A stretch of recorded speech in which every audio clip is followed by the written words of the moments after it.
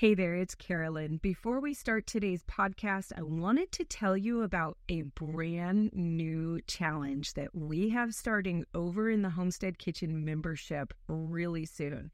This one is all about making your very own herbal oils and culinary oils and cosmetic oils and turning them into salves and balms for your herbal medicine cabinet.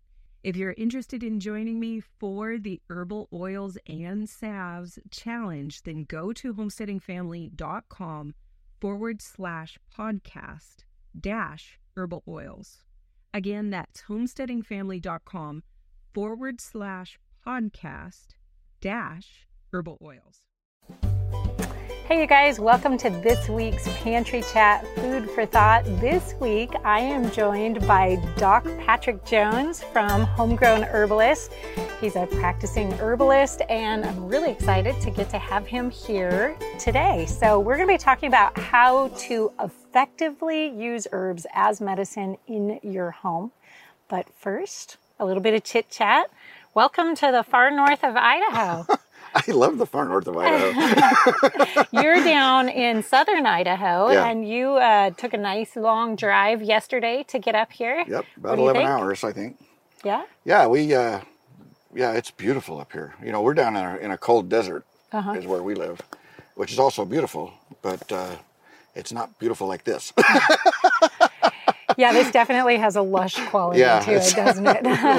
really amazing. Yeah, good. So tell us a little bit about what you do. I know people can go see you on Homegrown Herbalist YouTube channel, also homegrownherbalist.net.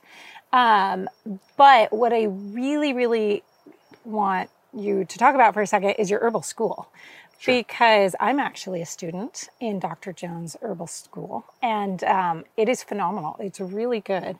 So talk about what you do. Like, is this a in-person school or is it an online school? Yeah, it's all those things. So it's called the Homegrown Herbalist School of Botanical Medicine, and you can do the whole program online. I mean, I have students on every continent except Antarctica, and we're doing some outreach. I don't know what the problem is down there. A lot of their seaweeds are medicinal. They're just not interested. They're not interested. But anyway, penguins are snooty that way. But anyway, so you don't have to be here to do it. You know, you can do it all online. But we do also offer, you know, live events, live workshops, live plant walks, and things like that for folks that can get here to anywhere really in the Intermountain West. I travel all over the western states doing it. And we record those events too so that people can watch them, you know, even if they're not on the plant walk, they can still go on the plant walk, you know. But it's a very, you know, I was a veterinarian for 30 years. Yes. And I've been a naturopath for a lot of years. I went to naturopath school. And so it's much more in the trenches, real world, you know, roll up your sleeves and let's get something done kind of medicine. And we cover a lot more things that are more serious than most herbalists cover, you know. And that's one thing, you guys may have heard me say this before, but one thing that I really appreciate about Doc Jones and his teaching is that not only is he the naturopath, but he actually had the opportunity to use all the herbs on the animals that he would treat. So if you have an emergency victim walk into your naturopath practice and they're gushing blood and they're, you know, imminently in a medical emergency, you probably can't touch them. Is that correct in the United States? Yeah. Well, yeah. If you know, it's sort of a dance that you have to do to practice without breaking the law. And the law says you can't diagnose or prescribe. Yeah. That's the legality of practice. There's no such thing as a licensed herbalist in the United States. It doesn't exist. But as long as you behave and don't diagnose and don't prescribe and don't tell people to quit taking their medicine, that's the quickest way to get in trouble, then you'll be fine. Right. You know? But I've done a lot of, and so it's more an educational experience for the client. I mean, he's a client, not a patient. Right, you know? Exactly. But I want to go back to the thought is that because, you know, oftentimes herbalists can't treat some of these really emergency situations without liability issues.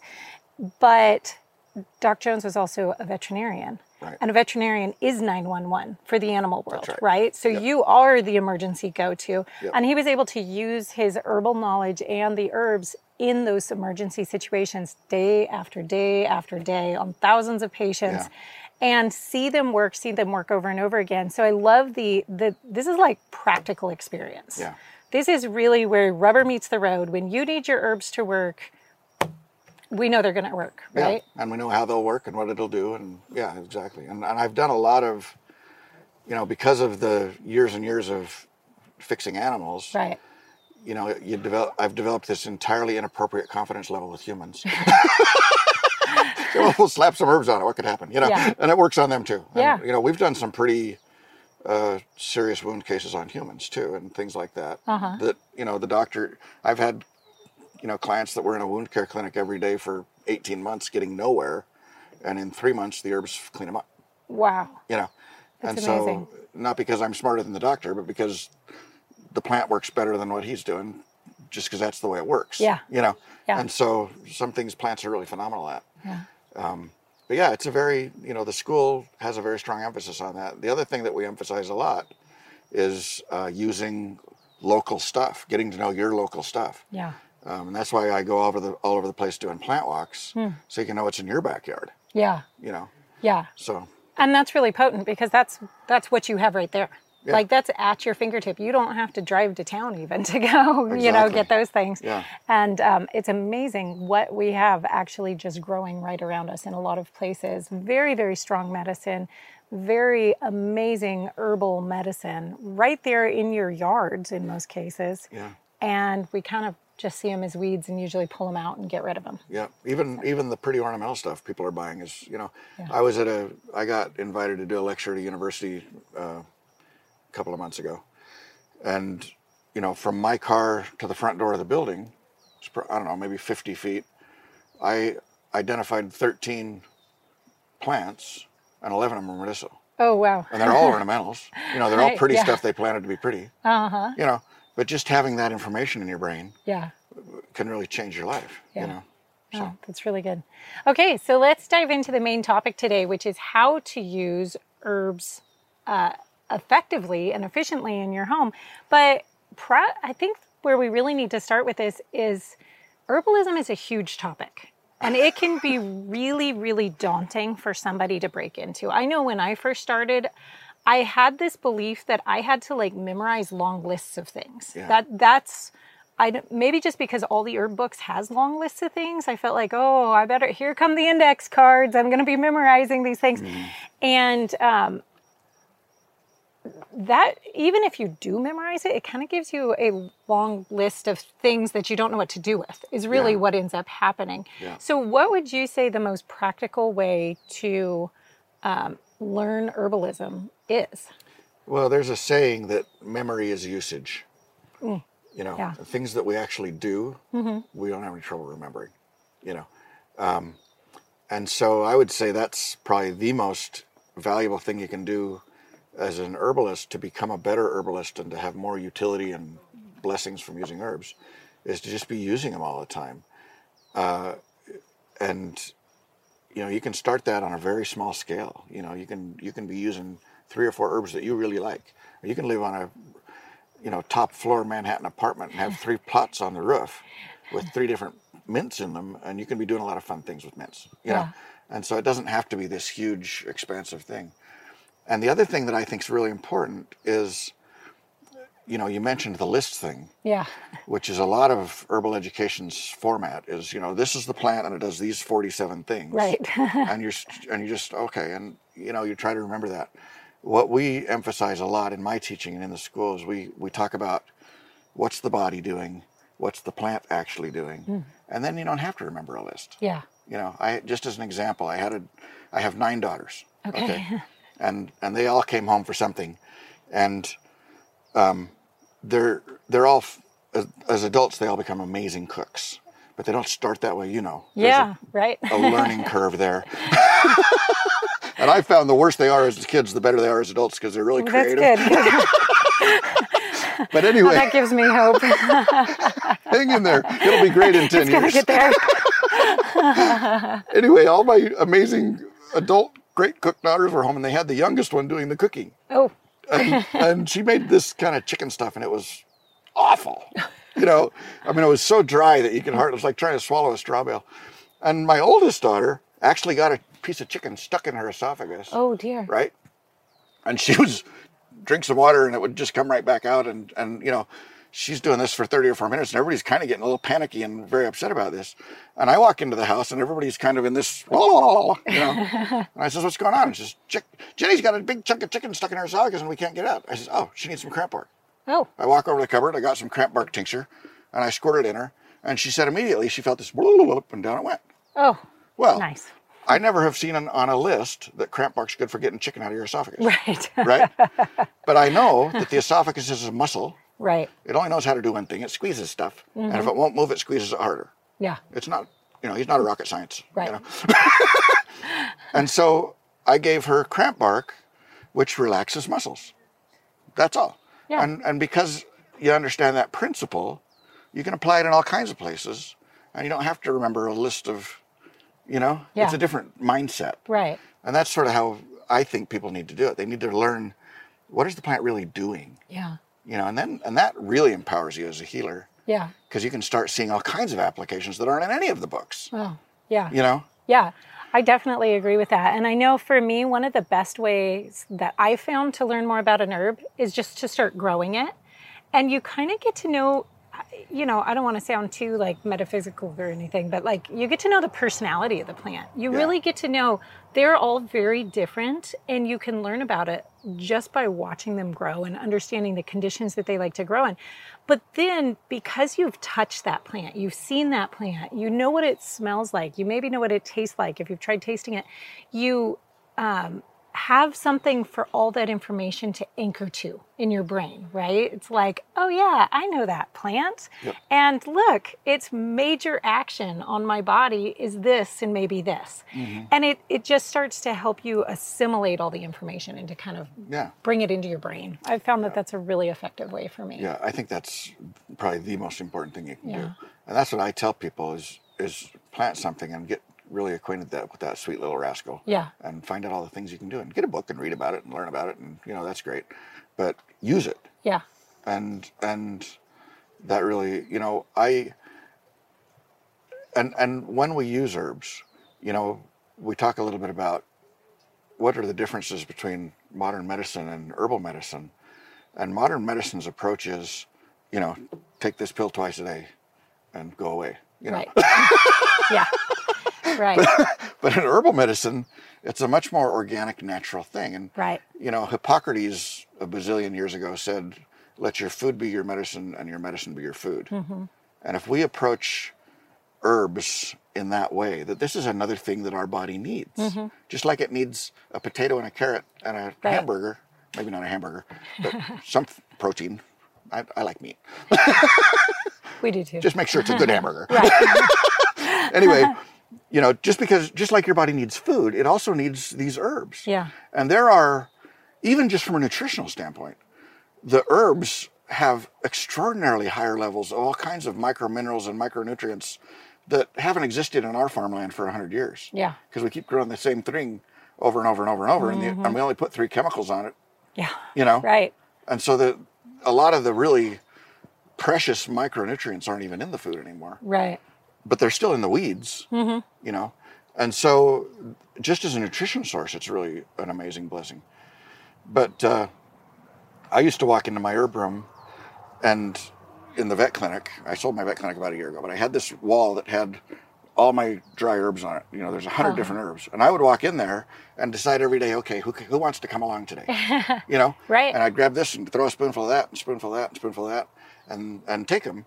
And I found that what I wanted and needed was very seasonal and very different. And if you just listen to your body, you know, you can learn a lot about what you need. Right. You know, craving is a real thing. Yeah.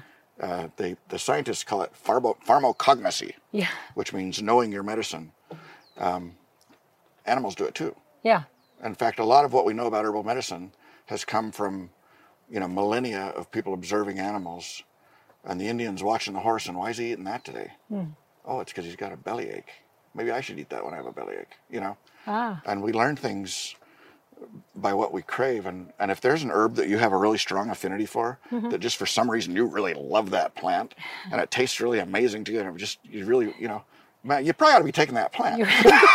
Listen to that, right? Yeah. Listen to your body. Yeah. Yeah. A lot of people kind of treat intuition as this very like magical thing. And the reality is we've got a lot of parts of our brain working in our subconscious that's bringing all these experiences and all these little bits of knowledge and all these things together. And they're informing us. And it's a really good thing to learn to listen to. Well, and all these sensory perceptions. Yeah. And beyond that, if we're going to get a little spiritual, metaphysical, I think that there's also, if you're willing to learn, that God's willing to teach you things. Yeah. I think a lot of the things that, I've had experiences, and I think most people have had experiences where you just all of a sudden understand something about a plant and you start using it, and then sure enough, you find it in an old dusty herb book somewhere that's true. Yeah.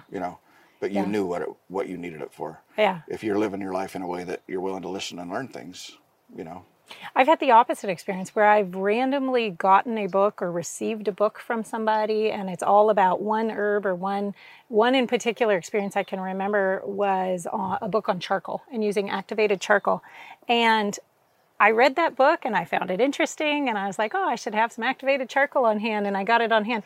Literally the next week, I ended up in an emergency situation where I needed that charcoal. Right. And I had it on hand, and I just read, and I just really felt like that was God saying, he's see, I got you ready. You're all ready. I took care of you. I got you prepared. So. No, and I really think that's true. So I want to go back to, though, because you were talking about a lot of people, getting used to this pharmaceutical approach of just taking a couple pills. And that is, if you do that in herbalism, you're not going to see a lot of effectiveness. A lot of people are just like, well, I tried herbs and I drank a cup of chamomile tea from a store-bought tea bag that was really weak. And it didn't really help me sleep, or it didn't help me do this, or it didn't. Yeah. And so they don't really work. And there really has to be a very different approach when you're using herbs versus when you're using, over-the-counter, any pharmaceuticals, really. Yeah. My sort of mantra with using herbs is to use herbs early, often, and after. Okay. And so you take an herb at the very first evidence of you're having an issue, and you take it frequently. If you're actively fighting something, don't take it twice a day. Take it 3 or 4 times a day. If it's a maintenance thing, and you're using it for, a maintenance sort of, if you have high blood pressure and you're using herbs for that, that's going to be a 2 or 3 time a day thing. Okay, great. But if you're fighting a cold, right? I'm going to take it 4, 5, 6 times a day. And then, so early and then often and then after, I'm going to keep taking herbs for a day or 2 after I feel better. Yeah, that's important. To keep supporting. It's like, okay, you seem like you're walking pretty good. Give me that cane. Right, And down he goes. Yeah, right, exactly. So give your body the chance to really get back where it belongs. Yeah. Yeah, I think that's really important too. So let's talk about the safety of herbs. I know we kind of actually just filmed a video where we talked about that a little bit more, but let's say you've done exactly what we suggested. And you've gotten 3 different herbs and you have them growing and you want to start using them, but you're a little nervous. How do you understand the safety of it or any safety precautions for it? Like, what would you do? Do you have a book that you go to? There are some books, but honestly, most of the herbs that we use, most of the herbs that you could buy at, Herbs R Us or whatever, most of those have really wide margins of safety. Yeah. Almost without exception. Yeah. And the only exceptions I ever tell people to get worried about and be careful with is pregnancy and nursing, because those are some places where herbs can be an issue. And if you're on other pharmaceuticals, you need to make sure you're okay that way. But I'm in fact my wife's a midwife, and she's a naturopath too. Okay. And an herbalist, and she just retired from her midwifery practice, and she just finished a new research project for the school about what herbs are safe to take during pregnancy and which ones aren't. Okay. And it was a little bit shocking. We were both involved with it. And it was a little shocking, some of the herbs that that science was saying weren't safe, right, the reasons they were saying they weren't safe were absurd. Yeah. And not, like you look at the one study they did that they based that on, and they were literally, feeding the equivalent of 6 or 8 pounds of an extract of an herb to the mice, per capita, not 6 pounds to that mouse. Yeah, but right. Based but on body weight, it would be 6 or 8 pounds for us. Yeah. Don't do that. Don't consume 6 or 8 pounds of any one herb. It's a bad idea. At least not more than once a day. Yeah, but it's just silly. If you consume 6 or 8 pounds of spinach any day, I guarantee you're going to come down with some sort of a problem. If you drink 6 gallons of water, you'd be in the hospital. Yeah, absolutely. So it's kind of a farce to do a study of that sort. And so we have, at Homegrown Herbalist, we have a couple of advantages that are fun. First of all, I'm a veterinarian, so I understand pharmacology. Right. And what herbs are okay with drugs and what aren't. We have a midwife, so she knows what to take if you're pregnant or nursing and what not to. And I have a son-in-law who's got a PhD in physiology. Okay. Who's like the ultimate science nerd, right? and he is getting into all these studies and saying, well, this study's not even, I don't know how this even got past the peers. Right. This is stupid. Yeah. But this is a great study. Yeah. And so there's all kinds of research at a scientific depth that's kind of different than a lot of herb education programs. And we think about things differently because we have all these dumb letters at the end of our name that we had to learn other stuff. And so it's a different perspective. Yeah. But, I think how to learn it and what to learn, just make sure you look it up if you're pregnant or nursing. If you're on pharmaceuticals, talk to somebody that knows what's going on. Yeah. That's all. That's probably a pretty good summation of herbal safety right there. Otherwise, don't worry about it. Yeah. Yeah, that's where I'm at. Herbs are incredibly safe. And if we actually in the United States kept really good numbers, which, we don't want to keep numbers that we don't want to see the answers to in the United States. So a lot of times they don't actually record any negative effects that herbs have had on people. They don't quite lump them into a way that are very readable, and they don't keep those numbers very up to date. But that we can tell it is an extremely, extremely, extremely low number of people that are harmed by herbs every year. Yeah. I think it was like less than 1. Yeah, and if you look at the history, I mean, for 5,000 years, that we know of, people have been using a lot of herbs. Yeah. And we've pretty much weeded out the ones that'll kill you. Yeah, exactly. We figured that out. I mean, if you were to have a negative effect from an herb, you probably are going to either end up with a tummy ache or your head might hurt. That's really, your body is going to tell you because it is a natural substance. It knows what it's doing. Your body's going to start going, whoa, maybe you should back off a little bit. Yeah. Because you have all of these things that understand the herb. Your body just totally meshes with it and understands it. And when they do have studies that show harmful effects of herbs, they're almost always from very prolonged use or very high doses. Right. And that's not how you use herbs for the most part. I mean, there's some things that you can take every day all your life and who cares, and it's great for you, but most of the things that we're using medicinally, you're just not going to do that. Yeah. And so it's just not that big of a risk or issue. Yeah. Good. So you guys, if you want to make learning herbs more effective, start planting some. Get to know them one by one. Stop trying to memorize the list and just get to dive into a couple of plants. Hey, you could even choose your own plant a year or herb a year to really get to know and really dive into and get to know one single herb. Because knowing just a few herbs in depth is going to get you a lot further than knowing a whole bunch of herbs, but not really knowing how to use them, right? Lists. Yeah, and a whole bunch of lists. You can't remember any of them when you have an emergency.